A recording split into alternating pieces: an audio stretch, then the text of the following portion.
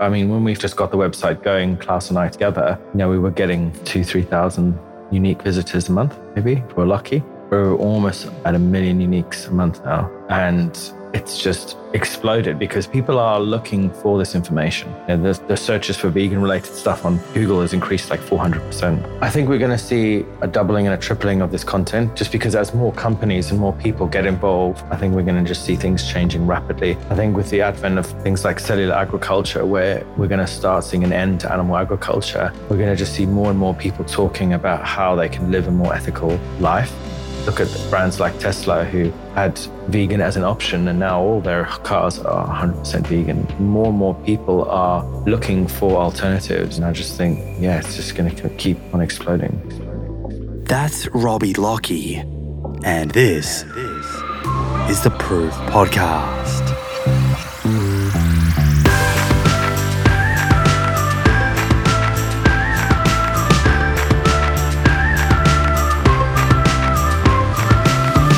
This week on the Plant Proof Podcast, I was so fortunate to have the chance to catch up with Robbie Lockie, the co-founder of Plant Based News. It's pretty funny, actually. I bumped into Robbie at Vegan Nights in London and near Brick Lane. For those of you who know, it's a fabulous event. There's a number of vegan food businesses that are all within this same market area, and it was absolutely pumping. It was probably the busiest vegan market I've ever been to and had some delicious food.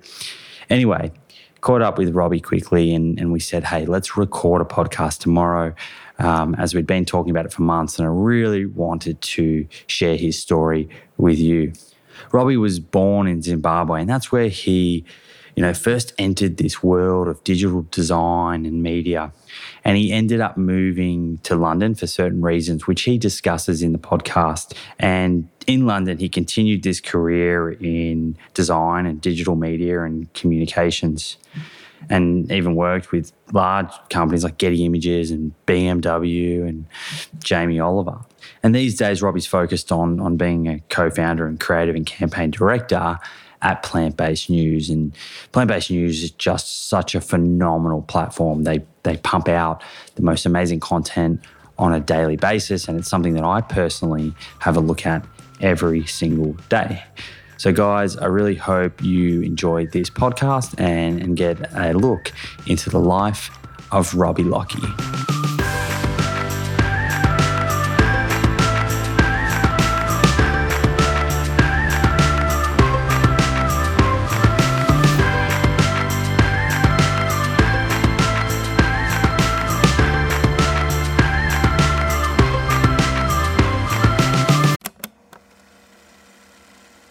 One of the best ways to track our health is to regularly get blood work done, so we can take a peek under the hood and get a feel for the state of our cardiometabolic and hormonal health. You can do this with your local doctor, or you can use a service like Inside Tracker. The nice thing about Inside Tracker is they make the process super convenient. You can organize their phlebotomist, a person who draws blood, to come to your house or office to do the blood draw. A few days later, your results show up in the Inside Tracker app, and they provide lifestyle recommendations based on whether a particular test is suboptimal, normal, or optimal. I've checked Inside Tracker's lifestyle recommendations, specifically the exercise and nutrition ones, and I can confidently say they are evidence-based and in line with the information shared in both my book and on this show. They even added ApoB to their ultimate plan, based on recommendation from myself and others. It's also nice to have all of your lab results readily accessible in one mobile app, making it easy to pull up past results and see trends and patterns over time. Get 20% off the entire Inside Tracker store. To get started, go to insidetracker.com/Simon for this exclusive offer. That's insidetracker.com/Simon.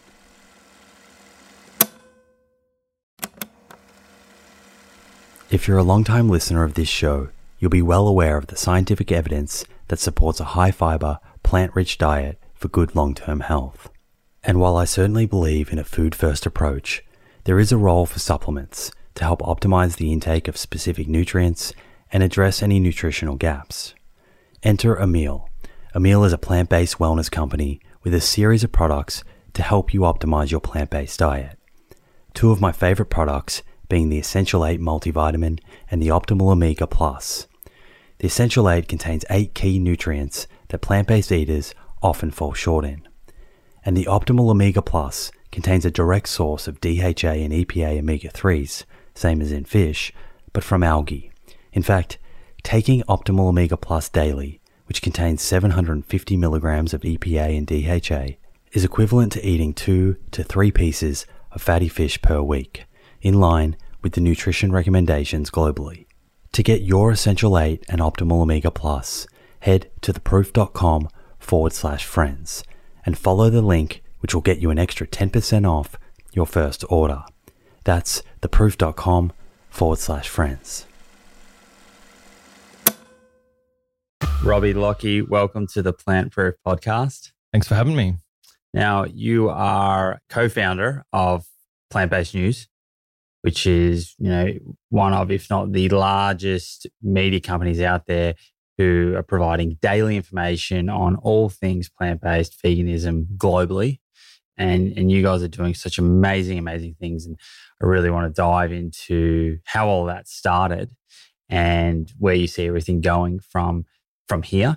But before we do that, I'd love to learn more about Robbie and where you developed, all of these passions for living a very conscious and peaceful style life.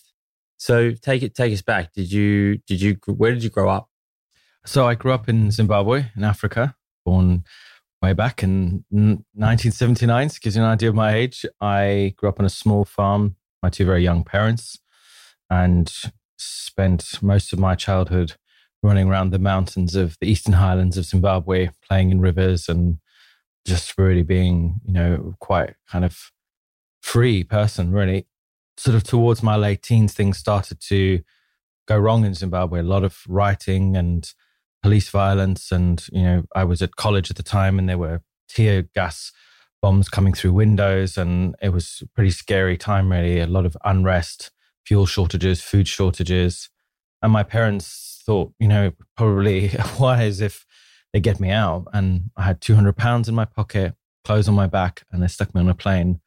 And little 19-year-old country mouse arrived in London, absolutely terrified and unsure of where I was and what I was doing. But that's kind of my story in sort of 30 seconds. But I arrived here at 19, I think it was, and 1999.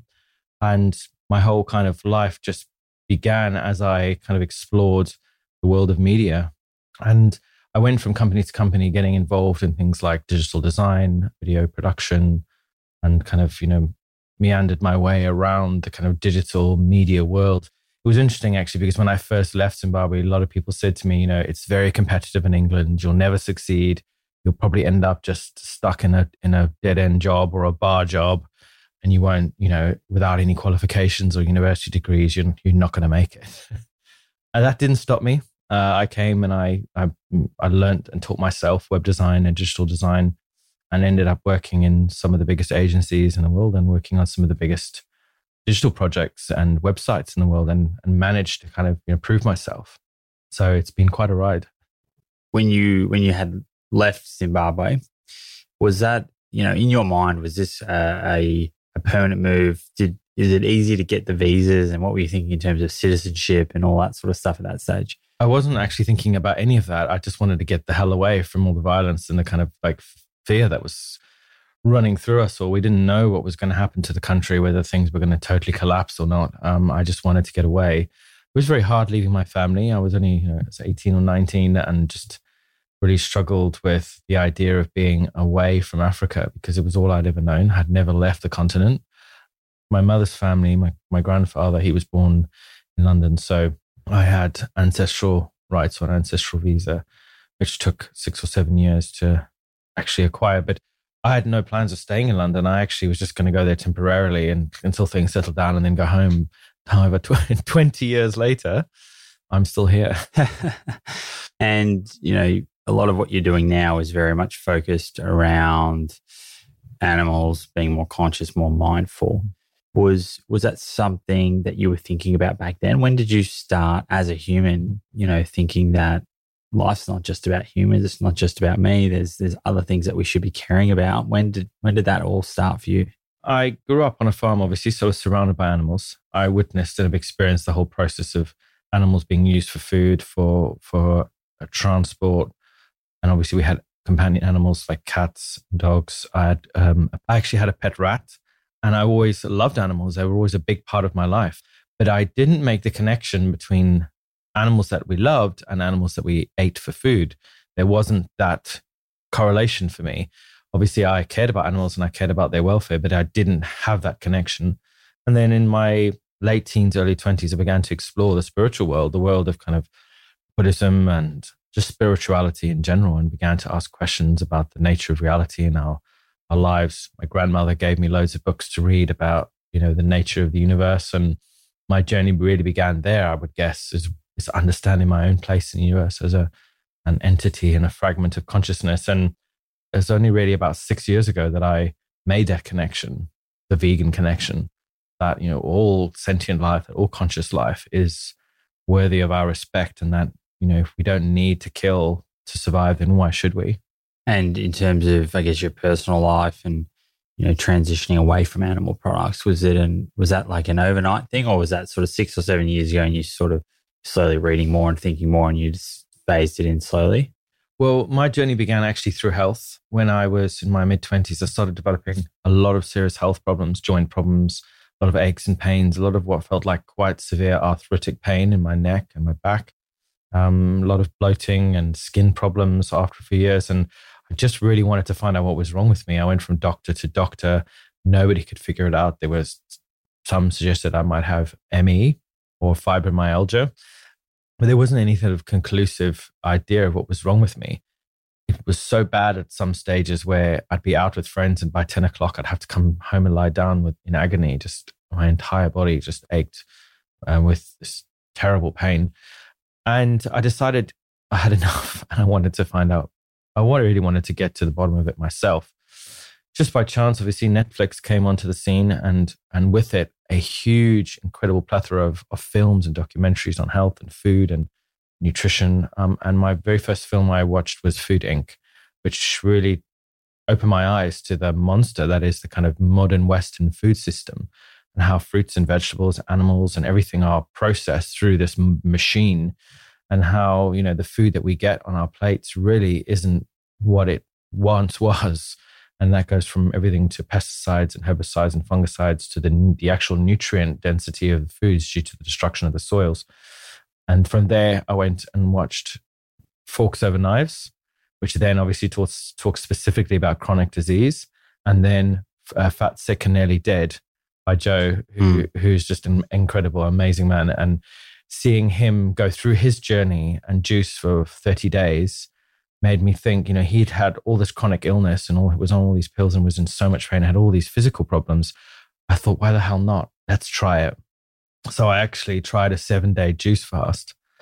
And at the end of it, there was a friend's birthday party at a local pub, and went to the pub. And for some reason, I ordered a burger, this big, fat, juicy, fatty, straight off the cleanse, salty burger. And I actually got a third of the way through it and I was almost sick. I thought, I just can't eat this.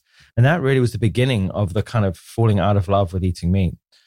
And then shortly after that, I actually ended up seeing Earthlings, which was, I don't know if anyone listening has seen Earthlings, but it's a horrific experience. It's kind of like taking the red pill in the Matrix, and you suddenly realize, holy crap, what have we been doing all this time? And the kind of veil is lifted, and you suddenly see a reality you never really were aware of before. And that gave me a lot of stuff to think about. But just serendipitously, like 3 days later, my neighbor's cat was run over on our street, and I went outside to witness the animal dying on the street in front of me. This kind of giant pool of ruby red blood strewn across the street in front of me. And I went over to the animal, and it was suffering. The lady who had run it over was stopped in her car with all her kids, like 2 meters up the road from me, screaming. All the kids were crying. She couldn't get out the car because she couldn't look. And I was like on the ground looking at this cat, and it was flapping around. It was dying. And I thought, what what do I do? And you're told, if something's suffering, you should put it out of its misery. And I couldn't do it. And then that moment and all the stuff I'd seen and witnessed over the last few weeks, I thought, I suddenly had that realization. But I felt, I had this weird religious experience, this spiritual experience where I felt I was the cat. I almost switched places with it for a second. It looked up at me. Its blood was my blood. We've got, we're the same. And in that moment, that was it. And after that, I never ever touched another piece of meat or animal product again. It's amazing once so many people, not the same story, but a story around, watching a documentary or reading something that just starts to open the mind. And then from there, once the mind's open, there's a culmination of things that add up, which help to really draw that connection, which you were saying as a kid. A lot of people can't draw the connection between domesticated pets and farmed ones. Okay, so you decided then and there, that's it, no more animal products. How did your body feel when you changed your diet? What was your personal experience? You had all of these aches and pains. Yeah, so it's crazy, but as soon as I started cutting milk and meat and eggs out of my diet, my health started improving dramatically within a matter of weeks. I felt like a different person, a totally different person.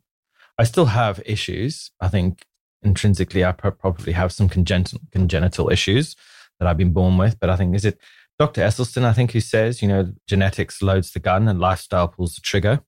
We're imperfect beings. Our genes are laden with kind of genetic anomalies that can, exhibit themselves in disease. But if we live a clean and healthy lifestyle and eat the way we should eat, as mostly ape-like creatures, we should have good health. So it improved dramatically. And this is why I'm so passionate about it, because obviously through my own personal experience, I've seen such dramatic changes. Okay. Now, just jumping back into the media side of things. So you came to London, you worked for some top media companies. What was your role? What were you doing? What were you passionate about from a career point of view at that stage? So I started off as a designer. So I designed and created websites, and my kind of whole career meandered around digital media. So building digital platforms for big brands. And my job went from kind of digital designer to UX designer, sometimes getting involved in SEO and a lot of the technical stuff. And then also kind of diving a bit into branding and graphic design, kind of going around and around in circles for a while. And then eventually, a few years ago, kind of moving up towards a creative director, and then just being more in a leadership role and directing the design and the pathway of digital brands online. So yeah, it was a long experience. It was just 19 years of that, really. This will be my 20th year doing what I do. Wow. Must have seen, the landscape's changed a lot as well, right? It has. When I first started back in Zimbabwe when I was 18, 19, because I think before I left to come to England, I had spent 2 years working in a digital agency in Harare in Zimbabwe and learning the ropes way back. And I was working on some online newspapers. Zimbabwe at the time was quite innovative when it came to digital media. This is a good sort of 22 years ago. So yeah, a lot has changed. The web has become more open and more free. Like design-wise, websites have become they become more functional. They become more like apps where people go to use them to do something. And then obviously with the advent of video, it's allowed people to be more expressive. And with things like HTML5, which allows more typographic expansion and things to look more beautiful, because the web used to be quite ugly. Yeah. And the plant-based news, as a business, how did this start? How did this opportunity come up? So about 2.5, I think almost 3 years ago, I met a young man called Klaus Mitchell. And Klaus, he had this idea of creating something that gave a bird's eye view over everything that was happening in the vegan world. And he started a YouTube channel. And Klaus would sit in his greenhouse and he'd present the news. Hi, I'm Klaus in the greenhouse. People loved it. And he'd invite other people on to read the news and just read stories about what was going on around the place. And Klaus and I met at something called Vegan Futures, which was a a festival, which really brought a lot of people together in London, actually. And it was a driving force for a lot of great friendships. Damien, who you've had on previously or will have on, he created it with his partner. And they kind of, it was again like a sort of mini TED Talk / vegan event where people came and speaking and talking about food and health and fitness. Klaus and I met there, became friends. He helped me move into my house that I think a few weeks later, and we just became really, really close. And he said, do you want to help me with this stuff? And I've been involved in working in social media as well for a good few years. I'm really passionate about social media. I, hadn't been vegan long, and I was kind of really keen to, do something. So I helped him develop the Facebook page and help him sort of started working on the brand and what it was. And then I said, we need a website and we need to start creating articles because we need to be able to share this information with a lot more people. Because with our own website, it would give us the ability to expand and reach people we can't necessarily reach on social media. And we were doing that and we're having loads of fun and it was great. We're both super passionate. This is our life. Like from the moment we get up in the morning to the moment we go to sleep. But strangely and wonderfully, out of the blue, we got an email from Prince Khaled Al Walid, who's this incredible young man from Saudi Arabia, who sent us an email and said, I love what you guys are doing. I'd love to help you. Wow. And we actually thought it was junk mail. Yeah. You know how you get those emails from a Ghanaian prince saying, I've got 100 million Ghanaian dollars and I need you to transfer it for me. And I almost didn't reply and I almost didn't look into it. And it was from himself? From Khaled, yeah. Wow. And did you try and verify the email? Or you're like, okay, we need to work out if this is real? Yeah, if Khaled, if you're listening, he'll laugh at this because, I did. I looked it up because I thought, I was sitting there thinking this could be an opportunity. I'm going to just jump at it because normally I would have ignored those kind of emails because, everyone gets strange emails from time to time. Because usually it's people going to Khaled. Usually it's people going to him to ask him for help. So you don't necessarily expect someone like him to reach out to you. And I looked him up and I looked at his website and Klaus was sitting next to me at the time. I literally grabbed Klaus's arm really tight and he almost jumped out of his chair. And I was like, oh my God. It is. Oh my God. There's a guy. And he was like, what are you talking about? What are you talking about? Get your words out. And we looked him up and I was like, this is incredible. We sent him a message back and I wrote him a nice message back. And I said, wow, thank you so much. Like, it's great to hear from you and would love to chat sometime. And Khaled replied and he just said, it was great. Thank you for responding. He just said, I'm so impressed that you got back to me. I wasn't actually expecting you guys to get back to me. I was also especially impressed that you didn't ask for money. Because Khaled's so used to people just saying how much. Yeah. And we weren't even thinking about money. This is refreshing for him. We weren't even thinking about money. We were just thinking about like the fact that there's this vegan Saudi prince who's an exposure that you can get. Really like passionate about what we're doing. And we just felt so like honored and blown away that he'd even noticed us. He said like, send me a proposal. And we were like, oh, wow. Okay. Klaus and I like stayed up till 5 a.m. working on a proposal. We didn't sleep. And we presented this proposal to him and he said, great, I'd love it. Let's do it. And he bought a share in our company. So at that stage was what Klaus was originally doing and when you set up the Facebook page, was it called Plant-Based News? Yeah, it was called Plant-Based News, but it was primarily focused on YouTube and creating video content for YouTube. That's what it was known as. We had stuff on Facebook and we had a pretty small Instagram that was Klaus was putting news through, but it wasn't as concentrated as it is now. And in this proposal to Khaled, what was in there? What did you sort of put forward? Well, we gave him 3 options. We were kind of, middle, lower, middle, and upper, like shoot for the stars kind of thing. And it was really about a team, building a team and saying, the bottom would be just Klaus and I working away. The middle would be us with a few other people. And then the top one would be this dream team of all these different people and a production team and a studio and all that kind of stuff. So because we both had big visions for it. I've always wanted to create a media platform of some sort to tell stories. And actually, before I started Plant-Based News with Klaus, I created something called People of London, which is like Humans of New York, which is about, telling stories about people who are changing the world with a focus obviously on London. And there's video stories as well. So it's something I've always wanted to do. But now that I was vegan, I thought, well, here's an opportunity. A perfect fit. Yeah. To tell people's stories and explain the change in the world through the lens of our movement. And when Khaled said, I want to help, let's do it, Carson and I were like, let's do it. Let's partner. Let's build the company. We registered the company, set all the accounts up, and just put that fuel in that rocket, and off it went. And what year was that? That was 2 years ago, I think. So officially, as a company, we're about 2 years old. And, currently now, where are you guys sort of working out of? How many staff do you have? So Klaus and I are co-directors and co-owners, along with obviously Khaled. And we have 2 full-time staff. So Maria and Emily, who write on the website. Maria is the head of written content, and Emily is a digital writer. So they are kind of leading up the website when it comes to written content.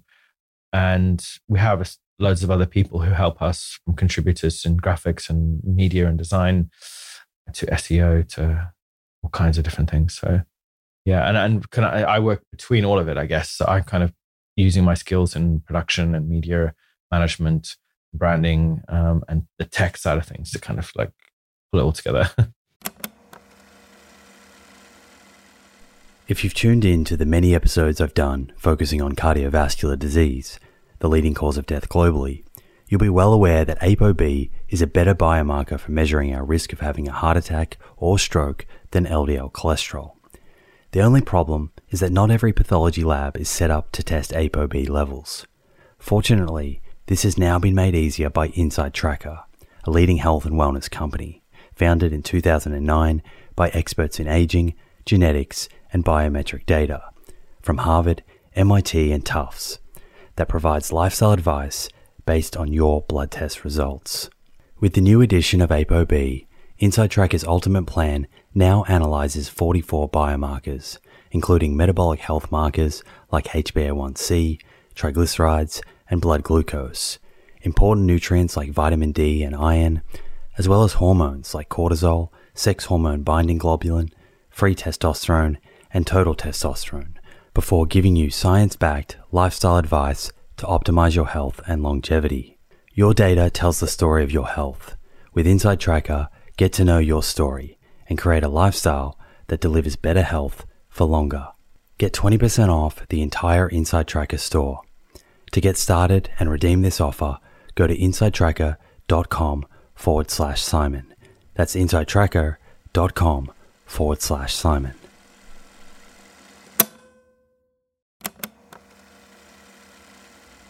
Hey friends, the scientific evidence on lifestyle habits that lead to longevity is clear. Now it's time to put this knowledge into action. I'm excited to announce the Living Proof Longevity Challenge, a 12-week program to build evidence-based lifestyle habits to optimize longevity. My team and I have transformed over hundreds of hours of conversations with experts on aging, nutrition, and exercise into a life-changing 12-week program that will challenge you to develop habits that lead to a longer, better life. This is a unique opportunity to gather health data about yourself that has the potential to change your life for the better. You'll start by testing 10 longevity biomarkers that tell the truth about where your longevity stands right now, today. Following that, you'll get a personalized longevity score to guide your 12 weeks of habit building that will boost your score and improve your biomarkers for the better. After the challenge, you'll retest your 10 biomarkers and see the proof of how powerful these science-backed habits really are. Head over to theproof.com/livingproof to download your zero-cost copy of the Living Proof Longevity Challenge today. That's theproof.com/livingproof. Look forward to joining you on this journey. And in terms of, I guess, generating the content, because you guys are you're getting out there a lot of the time and creating content, first seeing type of content, right? Mm-hmm. And then you're also, breaking news and things like that. Have you seen a change in the amount of news and the amount of people searching certain things on the website? Like what's the data showing? Yeah, it's incredible. I mean, when we before Khaled came on board and we just got the website going, Klaus and I together, we were getting 2,000-3,000 unique visitors a month, maybe, if we're lucky. We're almost at 1 million uniques a month now. Wow. And it's exploded because people are looking for this information. You know, the searches for vegan related stuff on Google has increased like 400%. People are seeing the word vegan in the media. They're seeing it in the supermarkets. They're seeing it on television. More and more people are talking about it. And interestingly, vegan has gone from being a dirty word, a scary word, to being something quite cool and hip and trendy. Everyone's talking about going vegan. And what does that mean? I think people are becoming, as we normalize it, #new normal, where we're making it less threatening. When we're showing people that all kinds of people are vegan, we're not all croc wearing, tree hugging, purist type, kombucha drinking hipsters. Some of us are. So, and in terms of the content, and you've got a very diverse range of content on there. It can be anything from perhaps a business that is changing what they're offering, or it can be a celebrity who has adopted a vegan lifestyle, or it can be something around the animal agriculture industry. What type of content, if you sort of looked at the categories, gets the most attraction, the most searches? The best and most engaging content is celebrity content. And that's simple psychology. People see a face they recognize and they click into it. And I think that's just the way humans are built. When we see we're intrinsically and evolutionarily attuned to being drawn to things we recognize. And when we see a face, we know we want to find out more about it. And that is the most popular content when celebrities are cutting out meat or when celebrities are launching vegan brands. That always brings in the most amount of traffic. That's probably because it has a sort of halo effect. So it attracts a lot of non-vegans as well. And that's great for us because it draws people into the conversation, and then they start to learn more about, a bit like what happened with me. It was health, and then it was the environmental stuff, and then it was the animal stuff. And we try and create a broad scope of information. So we start with celebrity stuff, then it's often health and fitness and nutrition.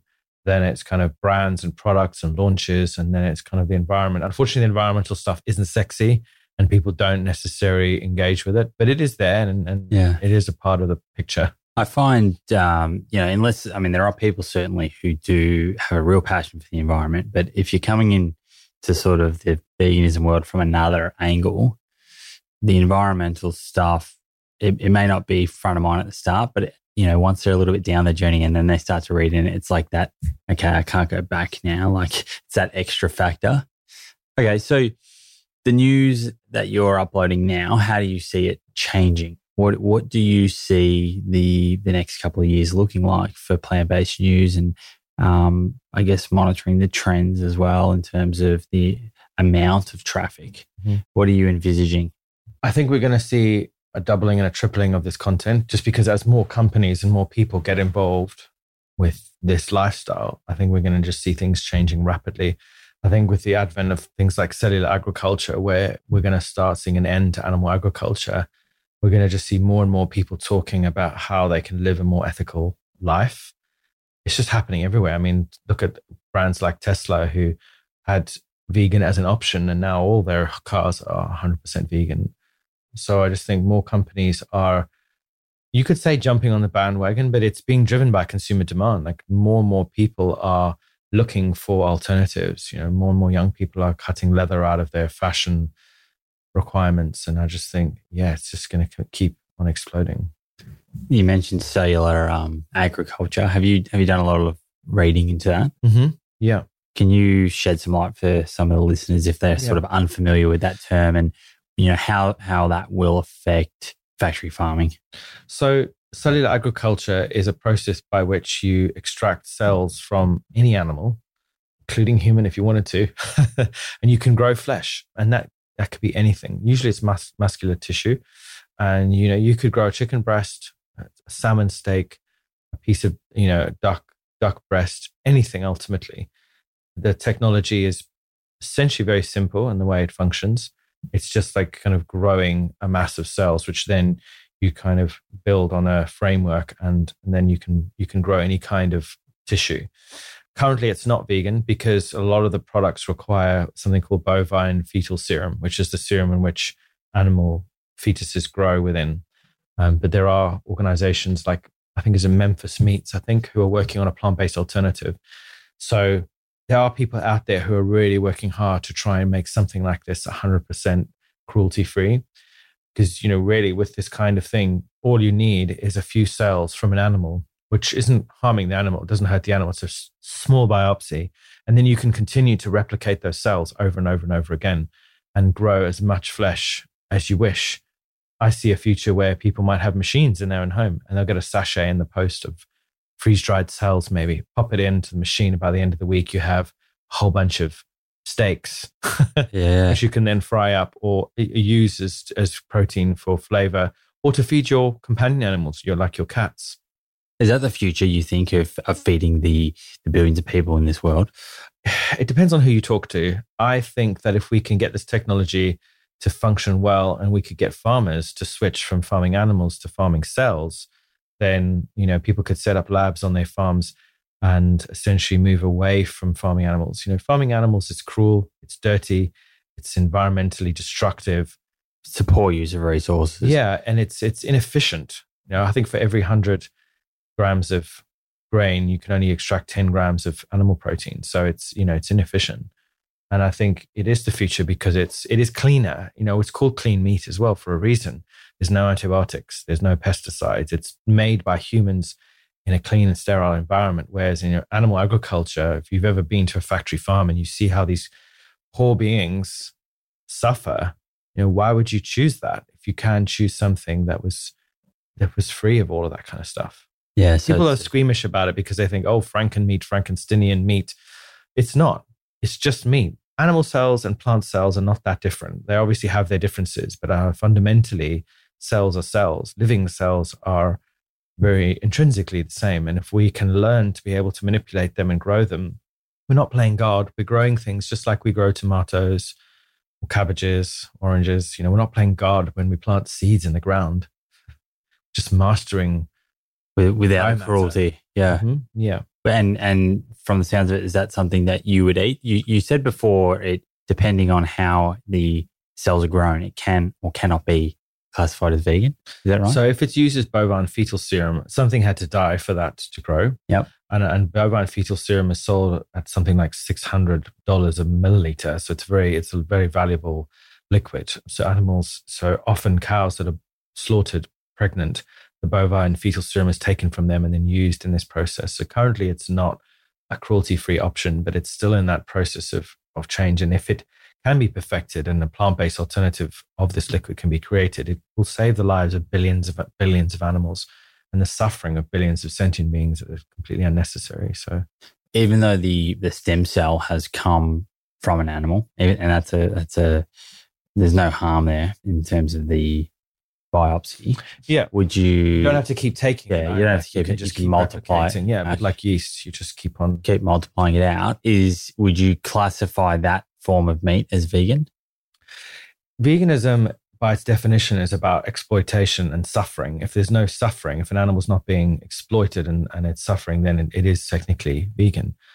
A lot of vegans won't eat it and probably wouldn't eat it because they don't see the need. We can live like our monkey and ape cousins on fruits, nuts, seeds, vegetables, and thrive. But I think there's always going to be people who are going to want to eat meat, and there are always animals that are in our care. They're going to need to eat meat, like cats and big cats and things. So I think it's always going to be part of the picture. I won't personally eat it, only because I know and have studied plant-based nutrition, and I know that consuming large quantities of animal protein is damaging to our bodies. It may taste great and maybe bursting with flavor when we cook it, but it's ultimately not the best thing for optimum health. And if someone wanted to look up, some of the main players, the main companies that are looking at this clean meat, what are some of those called? There's Memphis Meats. There's, Finless.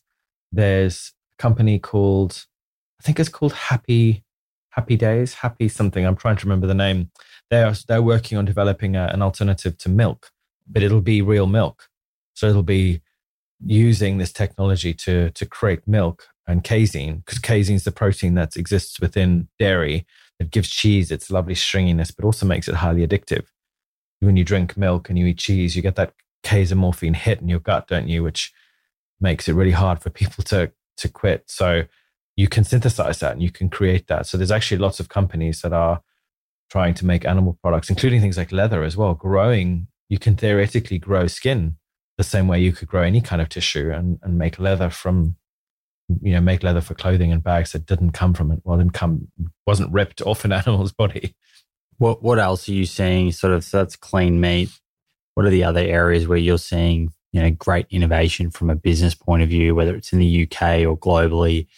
Some of the news that you've covered. What else are you seeing and see a great opportunity for businesses out there to have a look at? It's alternatives. People have an emotional and cultural connection with food.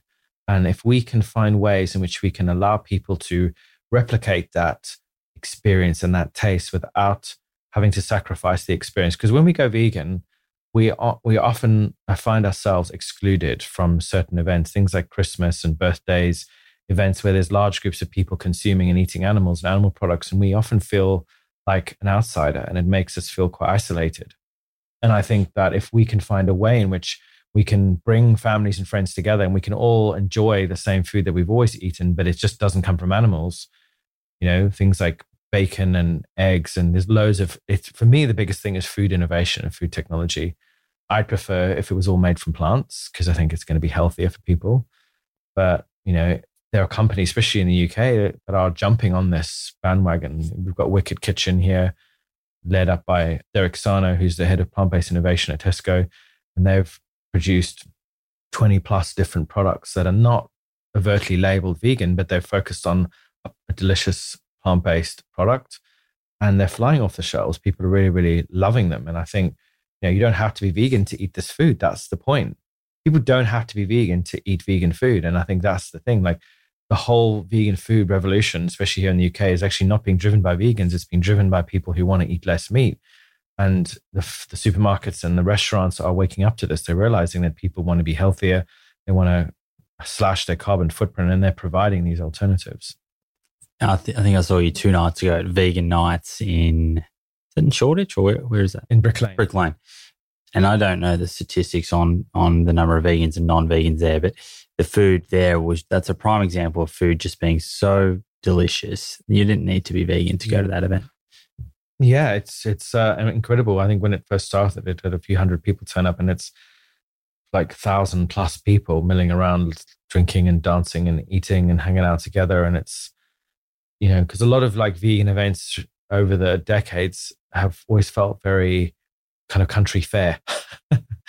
No offense to the country. I'm from the country, but it kind of, it had that kind of hippie vibe, and, nothing wrong with being hippie, but I think it's not something that necessarily appeals to everyone. And I think when you normalize something like veganism, it makes you realize that you don't have to be a certain way to be part of this way of being.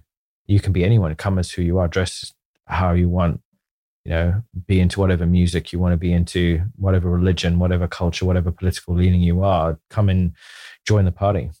I don't know if you know, but I'm a huge cookie addict.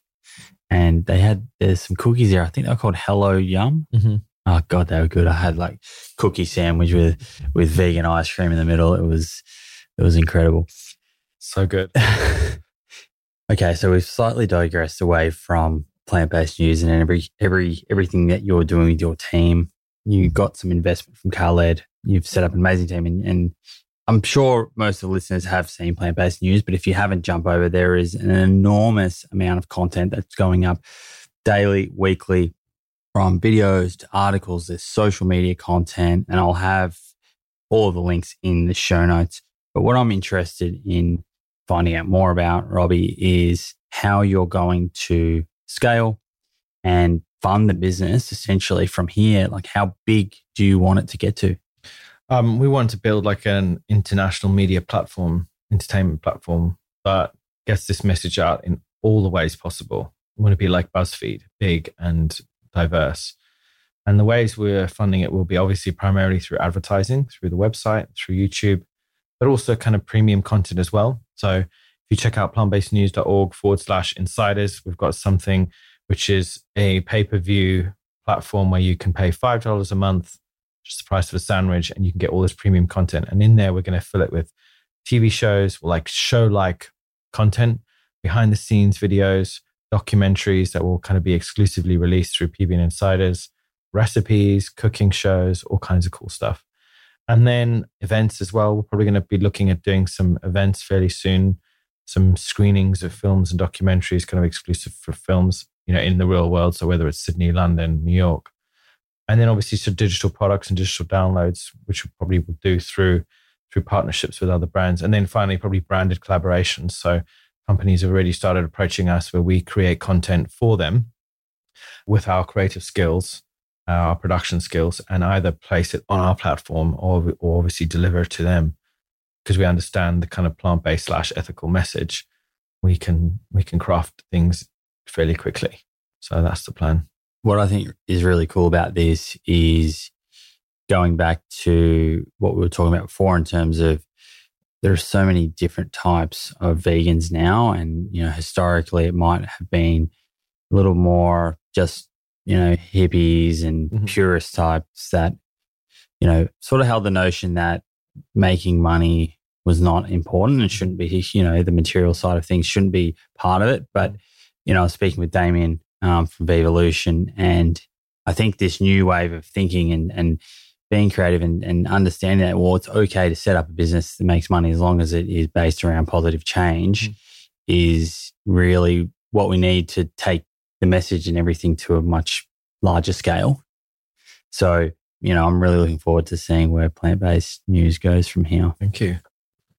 Now, I know that you also have a passion for campaigning, and we've spoken just before about a particular campaign that you came up with yourself, and that was a poster that had been put up by a meat company in UK, which was Gourmet Burger Kitchen. Gourmet Burger Kitchen, yeah. Yeah. So they I'll let you tell the story, but they put up a poster that was advertising their meats, and you came back at them with your take on it, and which led to the posters being taken down. Can you take us through that story first, and then sort of a little bit more detail into campaigning in general and what your advice is if someone else listening, wants to do something? So good 3 years, 2.5, 3 years ago now, Gourmet Burger Kitchen decided in their infinite wisdom to have a bit of fun and take a pop at vegans and vegetarians,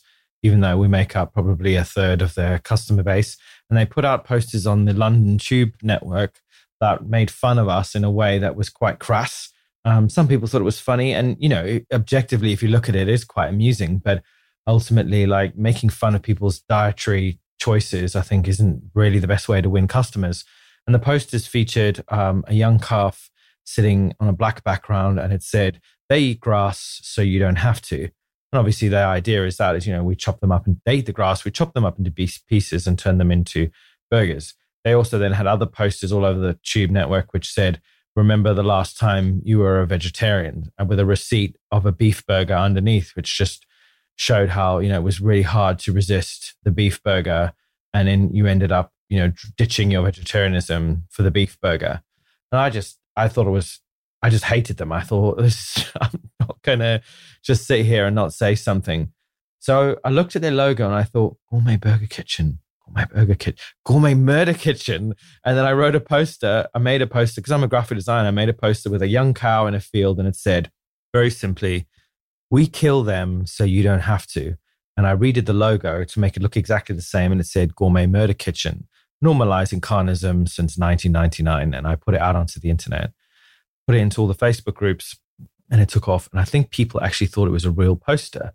They thought that poster, it's called brandalism, like vandalism or brand hacking, or culture jamming is another term, where you make and mimic a brand's poster campaign or brand campaign and put it out into the world to sort of like interrupt the message and get people talking. I then wrote an article on a popular environmental blog called Eco Hustler about the whole thing and how I thought it was just crass and outrageous that this company thought that they could do this. If they did it about Jewish people eating pork, there would be international outcry. Why is it okay to make fun of vegans and vegetarians? It's still a belief system. And it just took off. The hashtag started trending on Twitter worldwide. And then it was trending on Facebook as well.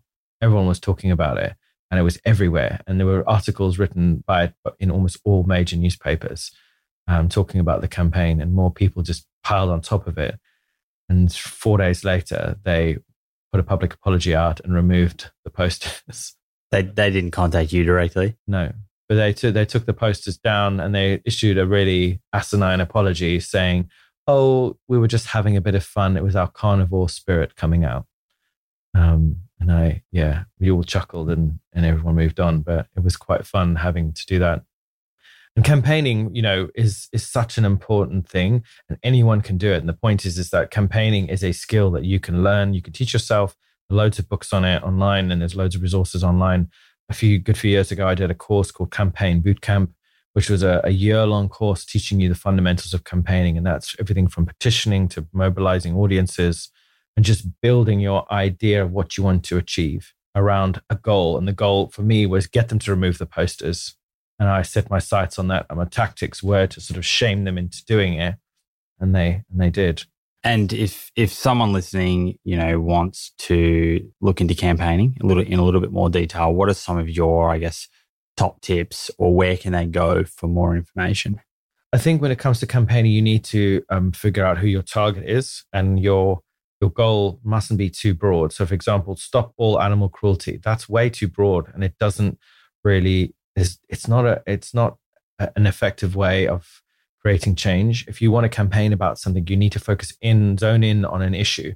So, for example, if there's a slaughterhouse near you and you know that animals are being abused in there, for example, they're supposed to be stunned and they're not being stunned, you can go, you could potentially get some undercover footage and zone in on that problem and try and get the place shut down, because and create outrage. Usually shaming people in that sense, in that kind of business, is a good way, publicly shaming. So exposing them through a particular issue. So like if, this business is suggesting they're doing things one way and you can prove they're doing things another way, that's a really good way to do it, rather than just saying, oh, ban all cruelty in my county. You want to find companies and organizations that are actually doing it and kind of put their name up on a board and show it yourself. And the most important thing about campaigning, though, I must say, is actually building your allies and your support. It's very hard doing these sort of things on your own. You need to get people together, get a Facebook group together, get a meetup going, or so you can share it. Yeah, amplify the message. Yeah. That's the most important thing of campaigning. If you're really passionate about something, find other people who care about it as well, and get together and start thinking of some strategies.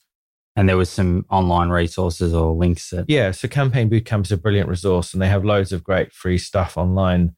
And there's loads of books and PDFs, which I'll get you to link in the show notes. Okay, perfect.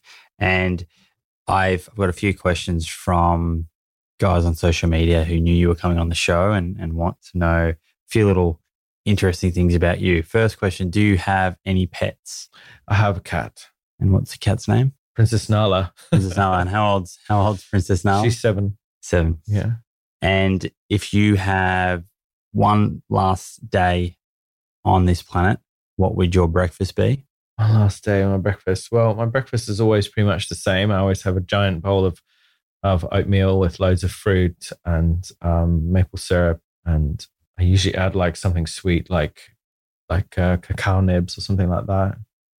Pretty similar to what I do, actually. Yeah, I like to keep breakfast quite simple. Usually, when I eat in the morning, I can't actually handle it too much food, but yeah, that's usually my breakfast. Or maybe something savory, like loads of avocado with some hummus and loads of tomatoes with black pepper and chili, smoked chili, chipotle chili flakes. Yeah, that's what I love to eat. And final question before I let you go. It's a beautiful sunny Saturday in